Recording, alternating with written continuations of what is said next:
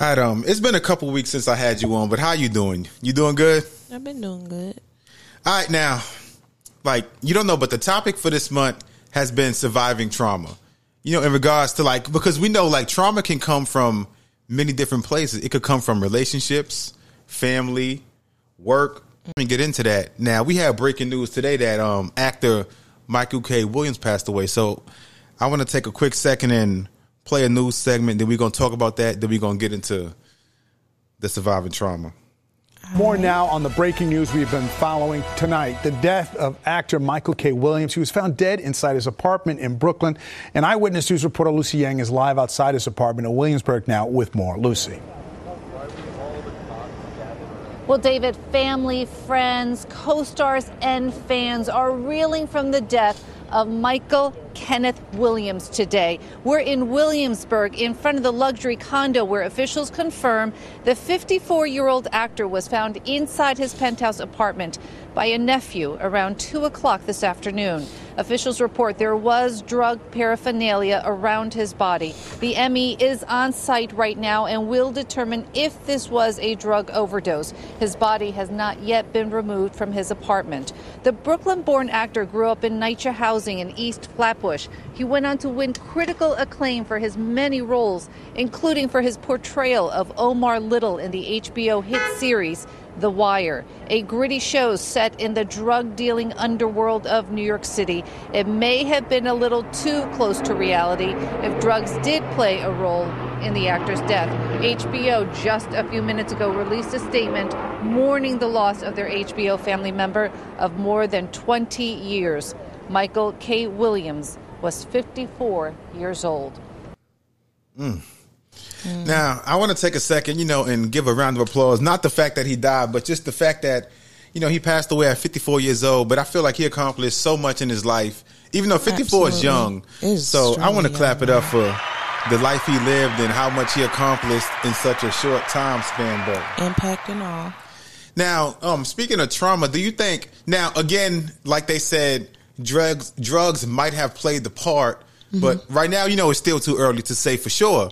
Right. But if drugs did play a part, do you think that a lot of people use drugs in relation to trauma that they have gone through? Or what do you think about that? Absolutely. Normally drugs is used to suppress whatever type of feelings or emotions you got going on that you don't want to feel at that current moment. A lot of people, when they started on it, some people, they test it and out and everything and it becomes an addiction, but also it's one of those things that a lot of people, it takes them to a place where they don't no longer feel that type of pain or whatever it is that they feel, and they don't have to sit in that reality setting. So, when it comes to, drugs and people using it, that's mainly the reason. The same as like when people, drink alcohol. Yes, to have fun, but also, nobody like waking up with a hangover or the side effects of alcohol, but at that current moment, it just kind of, calms some nerves in a sense. You're right, but it's like even if you just okay, so like let's look at even other people like Juice WRLD. Like he passed away at 21 years old, and like drugs is very common, especially amongst the youth. Like what do you think is like another alternative that the youth can do outside of just going to drugs and alcohol? Because teens drink a lot. Drug usage is pretty heavy. So like, what do you think is like another outlet for dealing with like, stress, trauma? That's outside of just the norm, like the alcohol, the drugs. That's hard to say. People go to whatever is convenient at that particular moment. I know people like to originally say, everybody be like, okay, go seek therapy, but everybody don't have therapy money. Everybody ain't got insurance. Everybody don't have. But then on the flip side, therapy, it doesn't work for everybody. Now, I'm not saying like there's nothing wrong with it. I know. I probably would honestly disagree with that, considering that it could work for everybody. It's just, it depends on who you are seeing. I mean, because every therapist is not for everyone. Mm-hmm. You know what I mean? So you can't see one therapist for a couple of weeks and then think your whole life and all your childhood traumas are supposed to be solved. That's not how it works. It's years and years and years and years of consistent therapy that's needed, and I think that every individual needs, you know, based on, I mean, it could just be just regular life situations and just how to deal with stress. I think it's just convenient in that sense, but a lot of people, they go for a month and be like, I don't feel no difference, and then they kind of stop, or they be like, the therapist ain't working, or don't realize that it's the therapist that might not be effective for you. Okay, so now to play devil's advocate. Okay, so like in regards to what you just said, so what about the people, those who do go to therapy for months, for years, and then sadly a lot of them still end up, committing suicide? Because unfortunately, that's one of the things that you cannot control. It's like sometimes the inner trauma is so much to where you can seek therapy, you can do this, you can do that, but it's too much sometimes. To where like the only way to really like make that trauma, to make that inner hurt stop, is to sadly take your life. Yeah, unfortunately, that is the case. I mean, it's not. I'm not going to sit here and say, and I hate, like how you said, I mean, it doesn't work for everybody. I don't want to give that. Therapy is 100%. I'm not effective. saying that. Yeah, I'm not saying it's 100% effective. It also comes with, you have to do the work too. And if your mind set, and if you really are just not in, want to do the work that, but aside from that, you also got to have a good support system as well. Exactly. A lot of things therapy is just part of a solution. You still need a good support system. You still need a good surroundings of good energy. And you still need to want to do it yourself. There be people that go to therapy for years and it's just like a dead weight because they just really go in there to talk and they don't take anything in of what the therapist is saying. But in regards to drug addiction, like, I just feel like a lot of people, therapy is not the first go-to. It's like the first easy access thing that you can get is, okay, let me grab a bottle of wine because I've been stressed out all day. Okay, and then you look up and you done finished the whole wine bottle. But then like we said before on like a past episode, the fact that, therapy, especially in like the black community, is kind of frowned upon. It's laughed at, like, you going to therapy, it's not seen as like a positive thing, even though I feel like now it's getting better. Over the past couple of years, it's becoming more and more the norm. But I think the next generation will be able to see that effect. We're still kind of in between that. We're in that generation where it's just kind of like, therapy, but then also, I need it because I'm seeing what, I'm saying, how childhood and all of that is impacting my adulthood. And so it's one of them things to where, but our age group and how our older generations have dealt with it for all of these years is that you become, it becomes an addiction. You feed off of something else to kind of just take your mind off of it, take your mind off of whatever you're going through. So that's how people end up, they try drugs and they be like, I like the way that I felt. I like that I could not feel anything. And they become addicted. And it just becomes a nature, same thing with painkillers and, just pill popping and everything. Same thing. I need this to help me sleep because I don't feel I got too much going on in my head or thinking about to where it's like, okay, let me make this a daily thing. Now you become addicted to it. So it's just something the same with, with weed, the same, like, calm your nerves, the same with any substance. It's easy to become addicted to it, especially when I feel like everybody got their own issues. Okay, now to segue from that, because like the main reason why, I wanted to was to talk about like relationships in regards to like abuse. And I feel like it'd be great hearing from like a woman's perspective. So now, okay, so in regards to like relationships, like if there's a man that's like an abuser, like, do you think abusers can change, or do you think that abusers are who they are at that point? And like they kind of set in their ways, or do you think that, there can be redemption for someone who is like a physical abuser, mental, whoever? I think there can be redemption. Definitely. I agree with that. I mean, if they really want to change themselves and they really actually put in, like I say, the extra necessities to get that help and everything, I mean, it can be done. I mean, like a addict. There's addicts that don't want to be addict no more. They go to AA, they go to, or they go to all of these different rehab programs and they redeem themselves. They don't be on it. I mean, hold up. But if someone is an addict, like the person that they hurt is majority themselves. Now, of course, their family, their kids and things too. But like, for example, okay, like if someone is like in a relationship and like they're getting beat, but the guy is trying to change and like he may be getting better, but, he still may be abusing her as he gets better. So no, they don't need to be. Yeah. So I look at it like this: it's not an overnight thing where he just wakes up and changes, and he don't need to be with anybody at that particular. You know what I'm saying? Yeah, While but he getting himself together. You're right, but as we know, sometimes those people, like, they don't stay single. It's like, yes, he knows he needs to be by himself and work on himself, but it don't mean that is what he is going to do. I agree. And then there's some people, they say, you know, it's like, it's one of them things to where it's like, a lot of abusers play those manipulative roles in a sense to be like, I'm gonna change, I'm gonna do this, I'm sorry, or they feel bad. And then a lot of the times that's their whole end game. It's they're manipulative, they're a narcissist. That's just who they are in a sense, and they don't recognize it and they're not trying to change. In those instances, I feel like those individuals won't change in a sense because that is their objective of what it is they've all, you know, that to have control? Yeah, want to have control. They really do they got issues, a lot of deep issues going on within themselves to where it's like they see themselves of not doing anything wrong in their eyes. And so I just feel like in those type of circumstances, I wouldn't dare recommend a woman to stay in a situation where she is getting physically abused and the person is saying they're going to change. Yeah, let them change without you there. Yeah.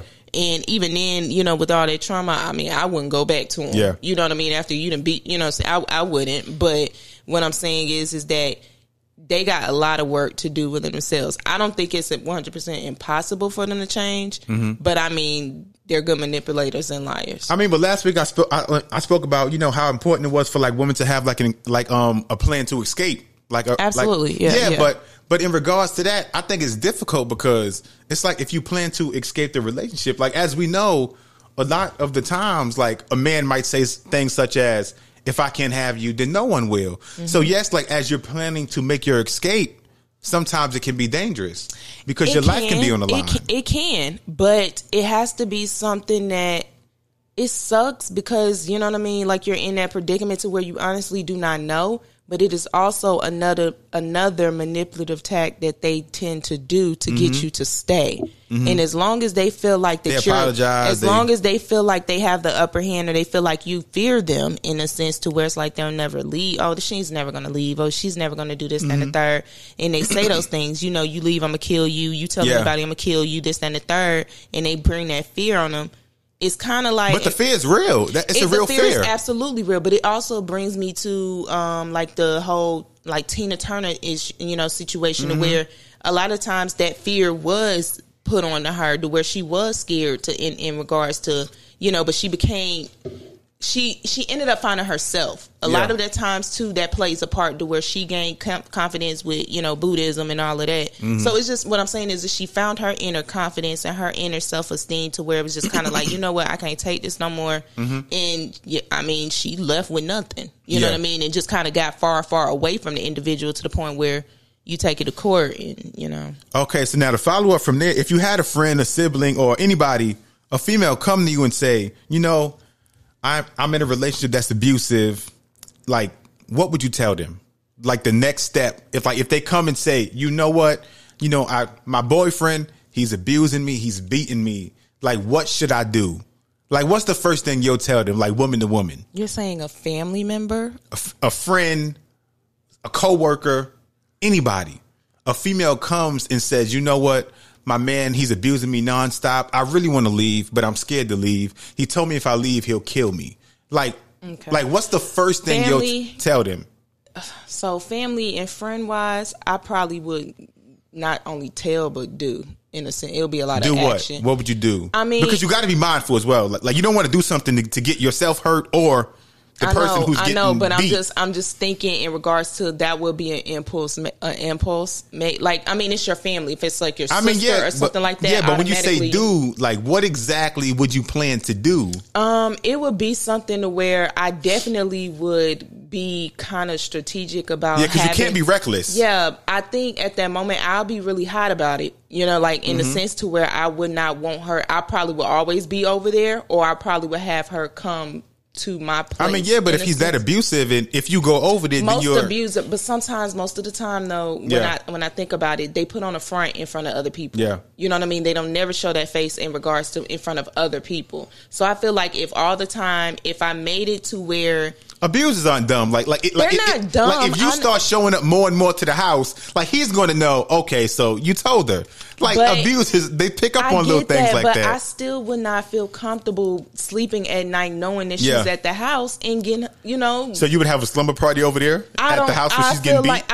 No, because he wouldn't do. It won't just be me there. But what I'm saying is I would come up with a strategic that would allow for her to kind of spend, maybe she got to go out of town, like spend a couple of days in a sense with me, or like especially when it's a family. He probably gonna have her phone tracked. What I'm saying is in the meantime, or while she is away, we are coming up with an actual plan, like not only a plan to get her out with legally and everything, to where she can get out of it. It's a really sticky situation. It's tough, but I do know that I would go head to head with, like in regards to go all in if it is definitely a family member. But I said as well, you got to be mindful for your own safety as well. I know. Don't get yourself killed trying to protect somebody else. I know that, but what I'm saying is it's something that I definitely would do a lot of research on how to legally put him, whether it's, whether it's something, whether it's proof, whether it's something where something legally can be done. Unfortunately, we hear these stories where not much is done legally. They think they can get like an order of protection, but like that's just a piece of paper, right? And a lot of times it's not done until, I don't know. You know how you see people where they move, like they family move them across the whole country to the point and change their names and stuff and just get away from the whole individual. I mean, that's why, like I've said before, like like at the first sign that someone is abusive, whether it be physically or mentally, like I feel like you should leave, especially as a woman. Yes, but that's what I'm saying. The first sign. It's time to go. It's time to go. They don't see them signs. And but what I'm saying is a lot of times with abusers, they try to isolate them from their family and friends in the first place. That's sign number one. Right. And so what I'm saying is that if any type of situation to where if a friend, family, or you like I say, a coworker or something, it's a little different because I would do more so trying to figure out like, hey, let's come up with a plan while we at work. You know what I mean? Like in a sense to try to get you out of this situation. But I don't know, I'm not popping up her house because I really don't know much. You don't really too much know much about the coworkers home life and what they do like at home. Yeah. Versus your actual best friend or your actual sister or your aunt or your mother or daughter or whatever in that sense to where it's like, I will intervene in the sense to where it's like, you staying tonight. Like, I know I can't keep you the whole week because, like you say, it does send off a red flag. But then I say, even with that, so, if she stays the night at your house, then that's going to make him angry. And now he knows where you live. So it's so many factors that play a part. But I can't just sit here and be like, let my sister go back to the man and beat her. I didn't say no way in the world. No, I didn't say that. But I said it's kind of a... Like I would be taking that risk, and I would be taking that risk, but I also would be looking and researching on what legally can we do to get the man locked up. They're gonna say get a restraining order, and then that would be the first step. Yeah, that would be the first step, and then the other step would be, all right, bro, we got to move, we got to change some idea, something got to be done. Yeah, and I know these folks be crazy. And you also have to make sure that so if you get to the point to where you do get your friend, your coworker, whoever to leave him, you got to make sure she don't go back. Because they go back a lot of the time. I mean, I miss him. He said he changed. He wrote me on, Now, if a friend, so this is another thing. I can't. It's also different when you stay that situation. If a friend was like, oh, but I love him and go back. I love him. He changed. He promised me. I would probably call her out on it and be like, look at me. Like, don't call me on some, because I didn't sit here and risk my whole life trying to help you out of this situation. Don't call me when he, when he slap you again. Like, in that, like, she's still gonna call you. You know how I it know, go. And I'm gonna pick up the phone, but I'm gonna cuss her out in that sense, in that, in that situation, and try to at least do anything I can to kind of help her boost her confidence and all of that. You know what I mean? So that's a hard situation. That's something that it will require a lot of research on what you can legally do.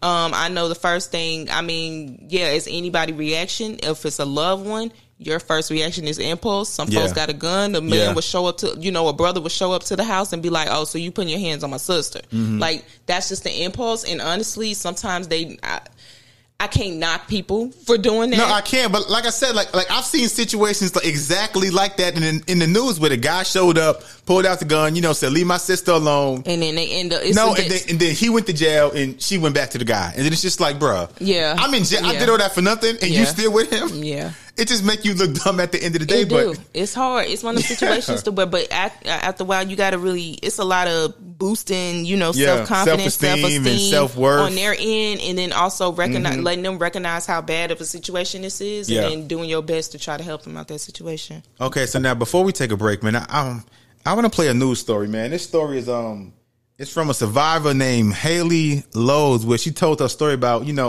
her former partner and how he was in jail right now for attempted murder on her. So I want to play this story, and then I want to have a quick conversation on that. Then we're gonna take a break. They did think I was going to die. They said that to my parents. The next 24 hours are vital if we're not sure how this is going to pan out. But I think it's important that has happened, and I am here, and now I've got to move that I've got to change that into a positive, and help other people to not go through the same. So I'm their hindsight. That's what I would say. They can look at me and think, it would never happen to me, though, that he would never do that to me. How many times did I say that? He'll never hit me. He's never hit me before. I was in a relationship for just under 7 years with somebody who drank an awful lot and did a lot of drugs. Hold on, I want to pause right there because I feel like that's sign number one. Like if you with somebody and the person is like a heavy alcohol drinker, a heavy drug user, like to me that's sign number one to let you know, okay, because like as we know, they can be the best person in the world, but when they drunk, when they on drugs, sometimes like a different side comes out. That's not the norm. So again, like that goes back to what I said, the fact that you have to pay attention to the signs. Yes, everybody says that. That don't mean that that's something that people are intentionally looking at when they're with the individual. No, you're right, but it should be. Now, again, if you're younger, you're 16, 17, 18, 20, 21, I understand. But when you're grown, when you're 25, like when you're a grown adult, what? And I'm saying, I agree with the adult. You said 25, and I was like, because they still make childish mistakes. You're right, but 25 is when you start getting that. You do. Yeah. You do. But what I'm saying is, it's still kind of, I maybe late 20s. I say late 20s because 25, I'm still thinking college age kids. I mean, you're right, but to me, like how it was when you small, like you see 25 as like they grown. Yeah, but then when you was 25 too, and like in that sense, I don't think I was grown at 25. Yeah, but I thought I was. Yeah, but I've kind of always had like a mature mindset in regards to. Yeah, but everybody don't have that. 25, I understand it. Yeah. I was like, that's what I was saying in regards to that age. Okay, but let's dive back in. But like I said, to me, that's sign number one. It is heavy drugs, heavy alcohol. But let's get back into it. I always felt that it would never happen to me. I would never be the victim of violence. And I didn't appreciate that the situation I was in was controlling. I felt that I was in control. So now being removed from the situation after what happened and looking at it with fresh eyes, I can see that there is a lot more to the relationship that I wasn't aware of. And I think it's important to make people aware that there's help out there that can kind of help guide you at the time in a nice way rather than insulting you and you getting defensive, because that's what I used to do a lot. At Christmas, I would go to my parents on Christmas Day and Matt would be there and they'd say, what did you get? And I would reel off this list of things that I wanted that I never got. In 7 years, I never got a Christmas card. I never got a birthday card. I never got a present. But to everybody else, they would think that he bought me a Michael Kors watch or the car or everything that I had, I bought and I made it. I want to pause that right there, too, because that goes... Like, what she said was that, like she was giving off the fantasy to her friends and family. Because, look, like up until the point right there... Like the home life is not the best. And that's why I've said even last year on the podcast, the fact that if you are in a situation that is toxic, nobody can help you if you're selling the fantasy. Yeah. Because, like she said, like, you know, at home it was bad. He was doing this, he was doing they that. didn't know. But then I saw my friends. Oh yeah, he bought me the Michael Kors watch. Like, so you sell in the fantasy. So now the people who can help you, they think everything at home is great because that is what you're giving off to, and that even goes back to social media. Yeah, in that I do, even but last I year. do. Hold on. But you know what's not to cut you off, but even when people do that, it's funny because when I don't know what it is. It's like a radar to me. Yeah. When I feel like I see a female that constantly posts her boyfriend or husband or whoever she's with, and she's just glamorizing him. When I say every post is about, well, my man got me this, my man did this, oh, we're on the My trip. man is the real king. Yeah, but when I see a lot of glamour, and that's not to say don't shout your It's man not out knocking or him. It's nothing. not knocking him. It's not to say don't shout your But man out, because there's I raise men the out there that eyebrow. really do that. But it do send me a red flag when I go to their page and that's all I see is of him. And it's one of them things to where I be like, I wonder what's really going on behind these closed doors. Yep. That you feel like you have to post him all over. She lying. You know what I mean? Like in that sense, I really feel like in that opportunity, it raises a red flag to me. That even goes back to, what was it? Was it last year or was it, the year before where Meg had got shot by Tory Lanez? You know, so allegedly. You know, we don't really know the full details yet. Somebody but, shot her. Yeah, you're right. But I'm just saying, even up until that point, every time she came online, she went on Instagram Live. Oh, Tory's the best ever. He does this, he does that. So that is all the public sees. And then one day, out of nowhere, boom, yeah, Tory shot me. And that's when everything came out. Meg said, yeah, you know, sometimes, you know, like I go out and like I drink a lot and we argue. But that was the part she wasn't showing to social media. Right. And that goes back to what I'm saying about protect black women. Like we can't protect you from the perfection that you give off to the world. Yeah. So if there's a problem, at least let somebody know. I'm not saying go online and say, yo, you know, he smacked me yesterday, but some let people somebody but you know what? To play devil advocate, I feel like they want to tell people, but they're ashamed. Yes, but They're ashamed you're at right. the fact that you're going to look at, you know what I'm saying, their friends and family is going to look at them like, girl, you dumb, you know, like dumb as rocks in a sense to, or judge them in a sense to, why are you even in this situation? And they're still in it, and they're trying to figure out the same thing. Why am I still in this situation? But it's like I say, a lot of self-esteem, a lot of self-confidence to where they don't realize that. But Meg has come out and said, you know, she got low self-esteem. Yeah, now they realize it after the fact, but during, they don't really recognize that in themselves. Like, you know, why am I in this situation in that sense? Or why do I still love him? Or why, you know what I'm saying, in that sense? So even like the woman, the victim, and the survivor right here, when she stated that for 7 years, she had to give out the impression that because her family and friends was probably like bragging about their relationship, and she didn't want to feel like, I want a man like you, girl. Yeah, you know what they be saying. Yeah, she didn't want to be the person to be like, yeah, he's beating me, or he, you know what I mean? I mean, that to her really should have been that first sign, because for 7 years that man ain't gave you nothing. Yeah, but like I said, when you lie, you are only prolonging. I mean, you're not helping yourself, but she realizes that now. It's never during. They don't recognize that during. Yeah, but it took, you know, almost her dying. But let's jump back in. He did, because I really believed in my head that if I believed that, then no one would be able to trip me up. So if you're telling a fib, you've got to kind of believe it, because if someone tries to catch you out and you can't remember what you've said. So I'd kind of find it easier to believe the stories that I told. Therefore, I seemed really happy, and I'd go to work and, you know, oh yeah, Matt, you know, we went to the cinema last night, and, you know, yes, I may have gone to the cinema, but he would have to have a beer to sit in that cinema with me, and I would have had to have bought him something to bribe him to go with me. You know, it was never from the goodness of his heart, but I would sugarcoat that and say, oh yes, but we went to the cinema and we had a really lovely time. We went for dinner. I paid, but we went for dinner, and it was, so that's why I always seemed to everybody else on the outside that my relationship was perfect, too perfect, but perfect, because I just spun myself these little stories that I chose to believe. When I was in that bubble, I never realised how controlling Matt was.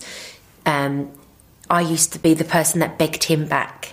So it was never violent. He'd never hit me before. Yes, he drank and he would smash something if he didn't get his own way. He'd put a fist through a wall. And as uncomfortable as that made me feel, I'd think, oh yes, but he's always hit an inanimate object. He's never hit me. So that's just aggression. And that. Let's pause it. That's more signs. Now, I'm sorry if an individual punching the wall, throwing things. I'm not. Nope. The next step is you. No. Any man that throws a temper tantrum in front of me, I promise you, I would look at you like, oh, it's time to go. Yeah, she said he throws things. He punched the wall. Yeah, that's a full temper tantrum. Yeah, and to me, as a grown man, I'm like, absolutely not, because I have no idea. That would actually scare me to the point where I don't care. You ain't even got to touch me.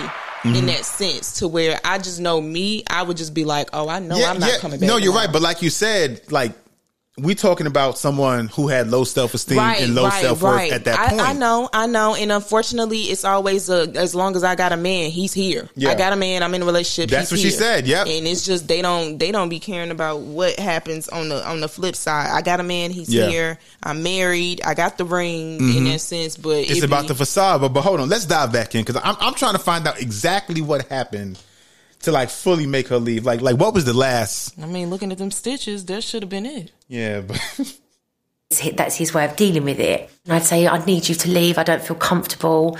I need you to go. And he'd quite, happily say, okay, well, I'll pack a bag and I'll leave. And then he'd leave, wouldn't answer a phone, wouldn't text, wouldn't.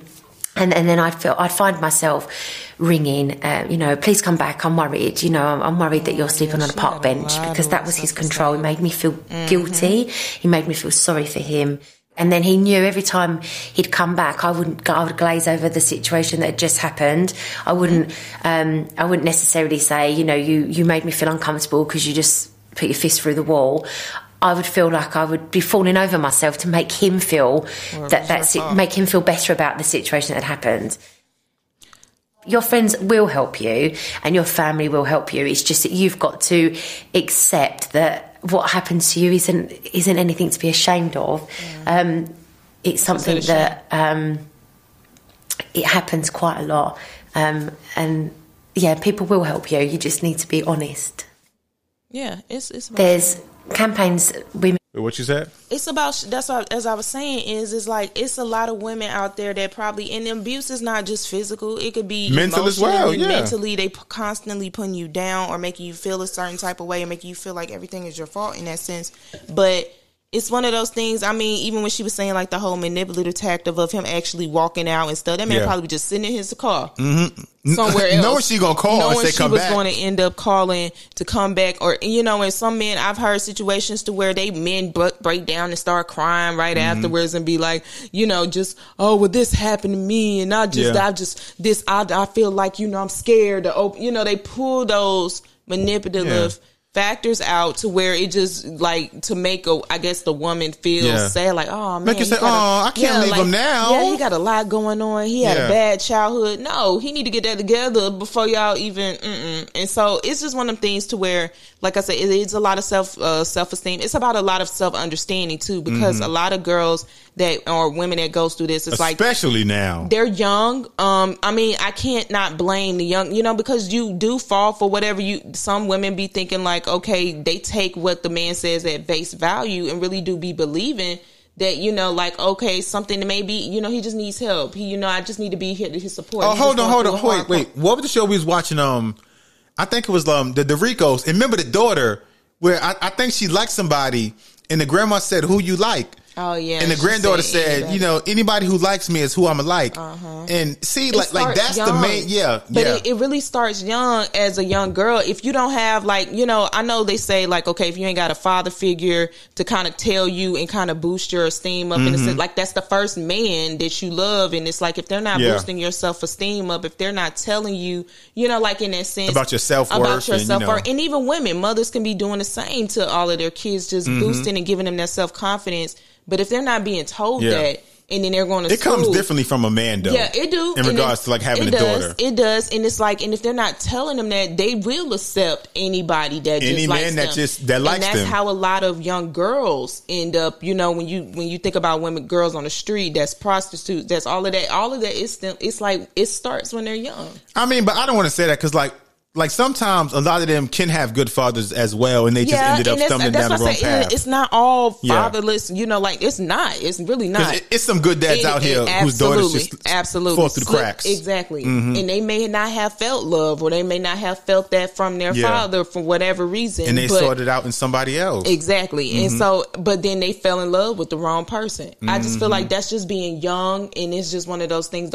When you're young, you're the most vulnerable. That is your first intake. I mean, like you say, 17, 18, younger, and then young adulthood when you're in college and the little seniors is all preying on you, on the freshmen.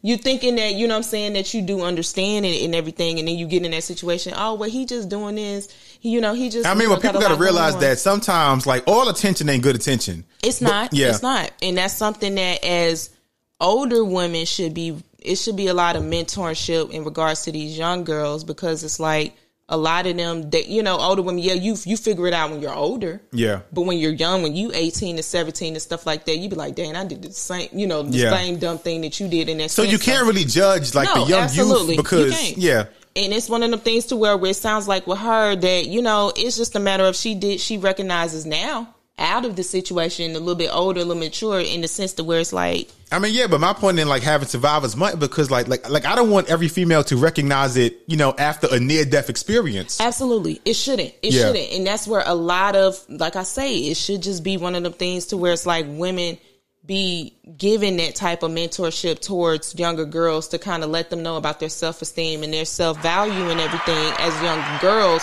So that way when they go out into the world, it don't matter if the first man that come to you and be like, yeah, I love you, I'm gonna do this, all this, they, you know, they're kind of like, okay, I can smell your BS from over here. Like they're able to pick up on that in that sense. That's the way it should be. But hold on, let's dive back in. We got about an extra minute because like I want to see her, you know, I want to hear the rest of this story. Aid, domestic violence websites that you can look at, but I always found that staying safe in a relationship wasn't something that people would know was available. So if you're in a relationship and you feel, for example, on the particular day that my attack happened, I felt I had like a sick feeling. I had this kind of gut instinct as such, that something wasn't right. He wasn't right that day. He was either too attentive or just completely different, and it made me feel uncomfortable.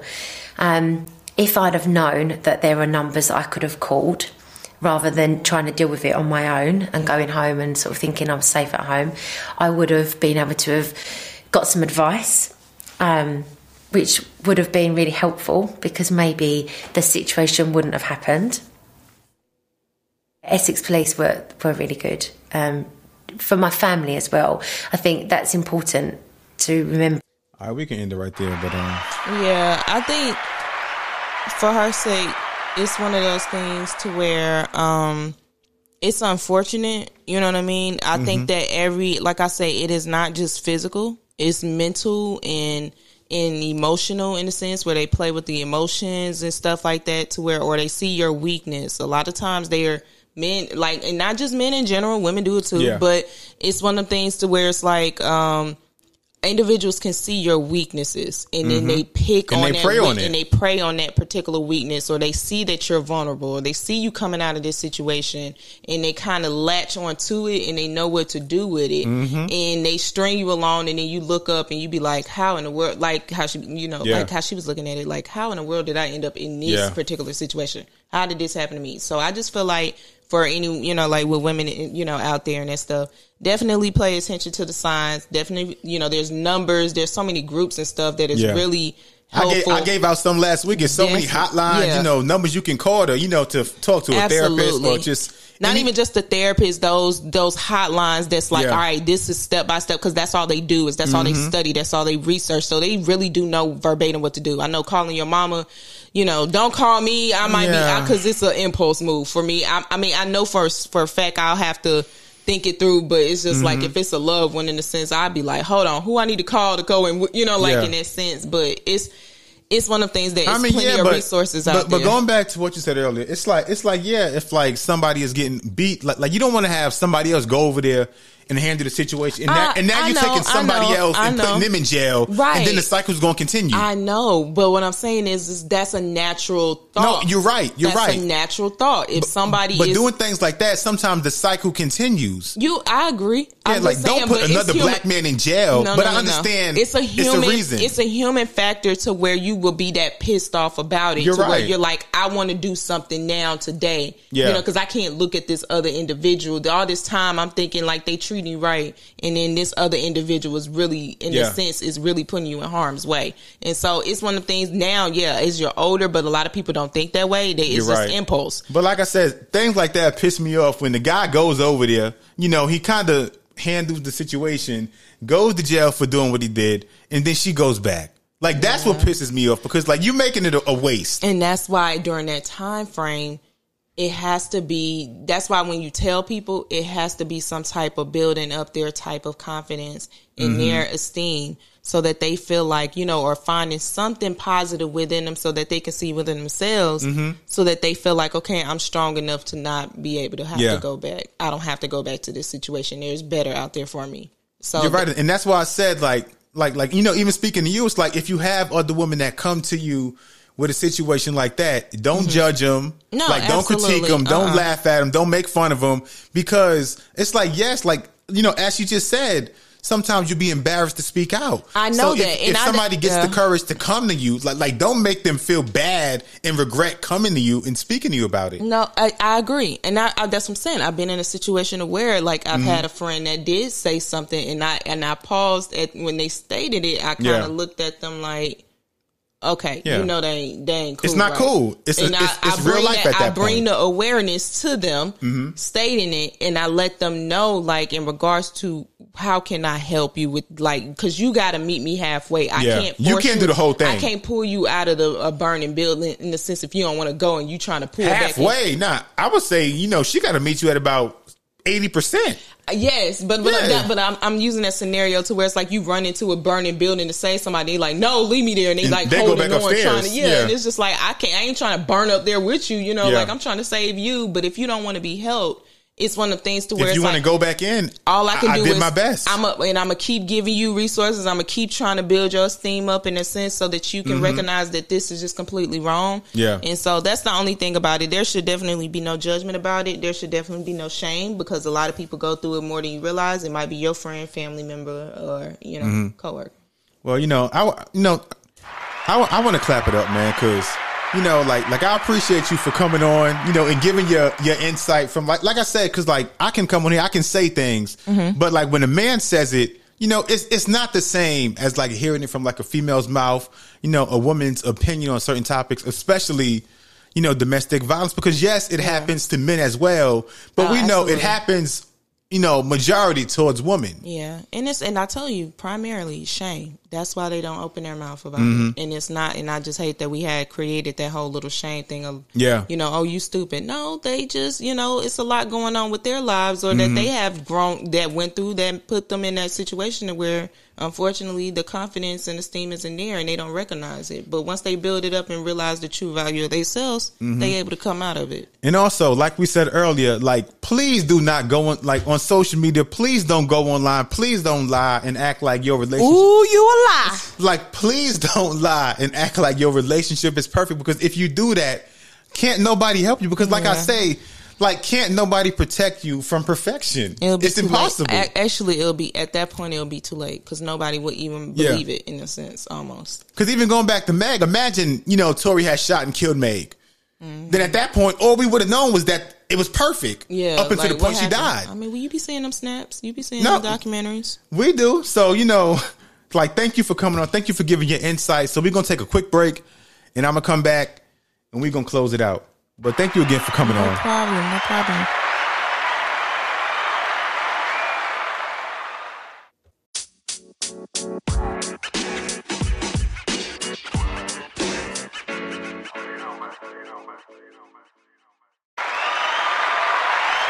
Welcome back, man. Now, I wanted to end this episode off by giving you guys some more information because, like I said, we can have all the conversations that we want to have, but if I'm not giving you guys the accurate, phone numbers and information that you guys can use to save yourself or at least have that escape plan and start taking the proper steps needed to get away, then I feel like I am not doing my job. So, again, you guys can go to the hotline.org. You guys can call 1-800-799-SAFE. That is 1-800-799-SAFE. Now, again, you guys can call, but if you guys don't feel comfortable calling because, sometimes, the partner who may be abusing you may be by your side 24/7 to kind of keep tabs on you. So if you don't feel comfortable doing that, you can also go to the hotline.org and you can chat live with somebody. So you don't got to talk to them on the phone and, and possibly put yourself or your kids at risk by talking to somebody and explaining to them that you are being abused and then your abuser is right there hearing you. So you go to the hotline.org, you click contact and you can chat with somebody live. Now, if you don't feel comfortable with that, you can text the word START to 88788 and you'll get a response back to where you can also speak to somebody, a live counselor or just somebody who can give you the knowledge and also help you with taking those necessary steps to get away. Like I said, I appreciate the fact that some of you guys DM me after I release these episodes. But again, I am not a counselor. I am not a therapist. I can't save you. My reason for having these episodes is to hopefully give you guys, the strength, the courage, and the knowledge to realize that you are worth so much more than your abuser. You are valuable. You mean something. And I know right now, if you are in a situation where you are being abused, I know it may seem to you as if that's the norm, or you may see yourself as less than and not worthy of having a partner who treats you well. That's not true. So again, if you guys would like to take those proper steps, or if you know somebody out there who is in a situation like this, tell them to call 1-800-799-SAFE, or they can go to the hotline.org. They can click chat and they can chat live with somebody, or they can text the word START to 88788. And also, man, I really appreciate and I love when you guys check out these episodes, when you guys tune in, you guys share, but most importantly, share the episodes, repost the episodes, please. That is the only way to keep these episodes coming, because these episodes come out weekly, but you guys tuning in, sharing and reposting these episodes, let your friends know, because I started this podcast 2 years ago. Now, over the span of 2 years, the podcast has grown a lot, but a lot of that growth has been due to myself, because a lot of you guys listen to the episodes, but you don't share the episodes. So somebody hit me up the other week. They was like, yo, it was a week went by, there was no episode. I do that sometimes because I use that whole week to market, network, and promote by myself to make up for a lot of what you guys don't do. So if there are weeks where you may see that there's no episode, it means it don't mean I'm sitting on my ass. It means that I am promoting, I am networking behind the scenes and on social media, and I am doing what I have to do to keep the podcast growth coming. But if you guys repost and reshare after you tune in, it's free and it saves me a lot of work because, like I said, I'm an independent podcaster. I don't have a major, podcast network behind me. I do everything by myself. I do everything off my own strength. I do it. So a lot of you guys out there who listen to the podcast and you repost, you tag me, you share the episodes, I want to give you guys a hand clap, man. Because it is people like you. I don't think you guys realize I am almost to episode 100. Almost to 100, man. That is insane. And all of that is due to the fact that you guys who tune in, those who share the podcast, those who let their friends know. I remember a couple months back, I had a stranger find the podcast and she was like, I love the podcast, man. I told my daughter about the podcast. She told her friends and now we all listen. Like, that is how an independent platform grows. When those who appreciate the platform and respect it, when you let your friends know, it's free to do so. Like, last week was Beyonce's birthday. Beyonce ain't do nothing for probably none of y'all outside of listening to her music. But everybody said, happy birthday, B, tagging Beyonce. She never going to open up those messages. I'm sorry to break it to you. Beyonce is never going to open up your DM. But someone like myself who, like, I really care about the black community, man. Like, I go above and beyond. Now, I know sometimes you guys may take things that I'm saying as harsh or, oh, you don't really care. That's mean because, like, I know that sometimes I say things in a way that is not, quote unquote, PG, but sometimes tough love is what's needed. But, like, I care about black men, black women. So when you guys go above and beyond to help the platform, to support the platform, it means a lot, man. But make sure you guys stay tuned, man. Part 4 next week of surviving trauma, man. And stay tuned in. And if you have friends out there who are going through domestic abuse situations, let them know to tune in. They can send a DM. They can send a voice message. But most importantly, man, tell them to go to the hotline.org and call 1-800-799-SAFE and take the proper steps now to get away from that toxic situation, man. But thank you guys for tuning in. It's your man, John A. Schultz, Lunchroom Chatter Podcast, man. You guys stay safe, stay tuned, and most importantly, share the podcast, man. We out.